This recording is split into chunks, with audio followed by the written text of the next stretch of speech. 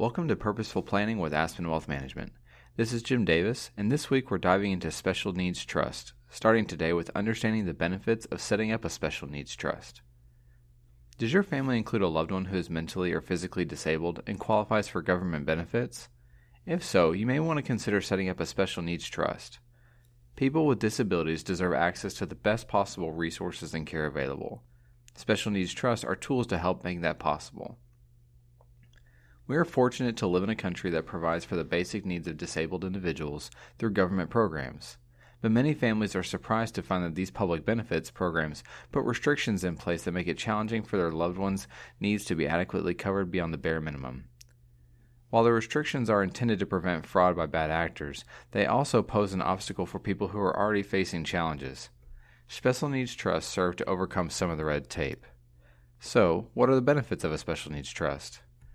Government programs, such as Supplemental Security Income and Medicaid, are available to support people who are unable to sufficiently support themselves. However, this support is limited to maintaining essential needs at or below the poverty line. It covers basic housing, food, medical care, and necessary services.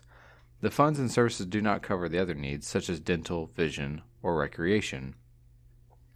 Many families and other interested parties want to set up and supplement the person's lifestyle, ensuring they have what's required to live with comfort and dignity. But disability programs are means-tested, meaning the government assesses the person's available means, their income, assets, and resources to determine eligibility.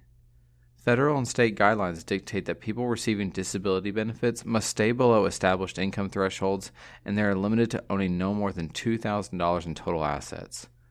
Extra funds could disqualify someone from receiving benefits. Giving that person receives disability benefits by financial support, a gift, or inheritance could lead to a suspension of their public benefits. A small gift of a few $1,000s, intended to be helpful, could mean losing health insurance, housing, or even access to food. A Special Needs Trust enables families and other parties to give extra funds without putting the person's benefits in jeopardy, while also protecting the person from financial abuse or mismanagement. The funds in the trust are managed by a trustee, so caretakers are not able to use the money without a layer of protection. Moreover, if the person is unable to manage the funds responsibly due to the maturity level or mental capacity, the trust ensures funds are managed appropriately. When considering someone's special needs, it's always important to remember the best interests of the person and their supporting community. When someone is unable to fully attend to their own interests, they're relying on others to look out for them. A Special Needs Trust is one helpful piece of the puzzle, but it's not a set-and-forget-it solution. Fortunately, the special needs community is tight-knit, with a multitude of nonprofit associations and professionals committed to serving people and families who need support.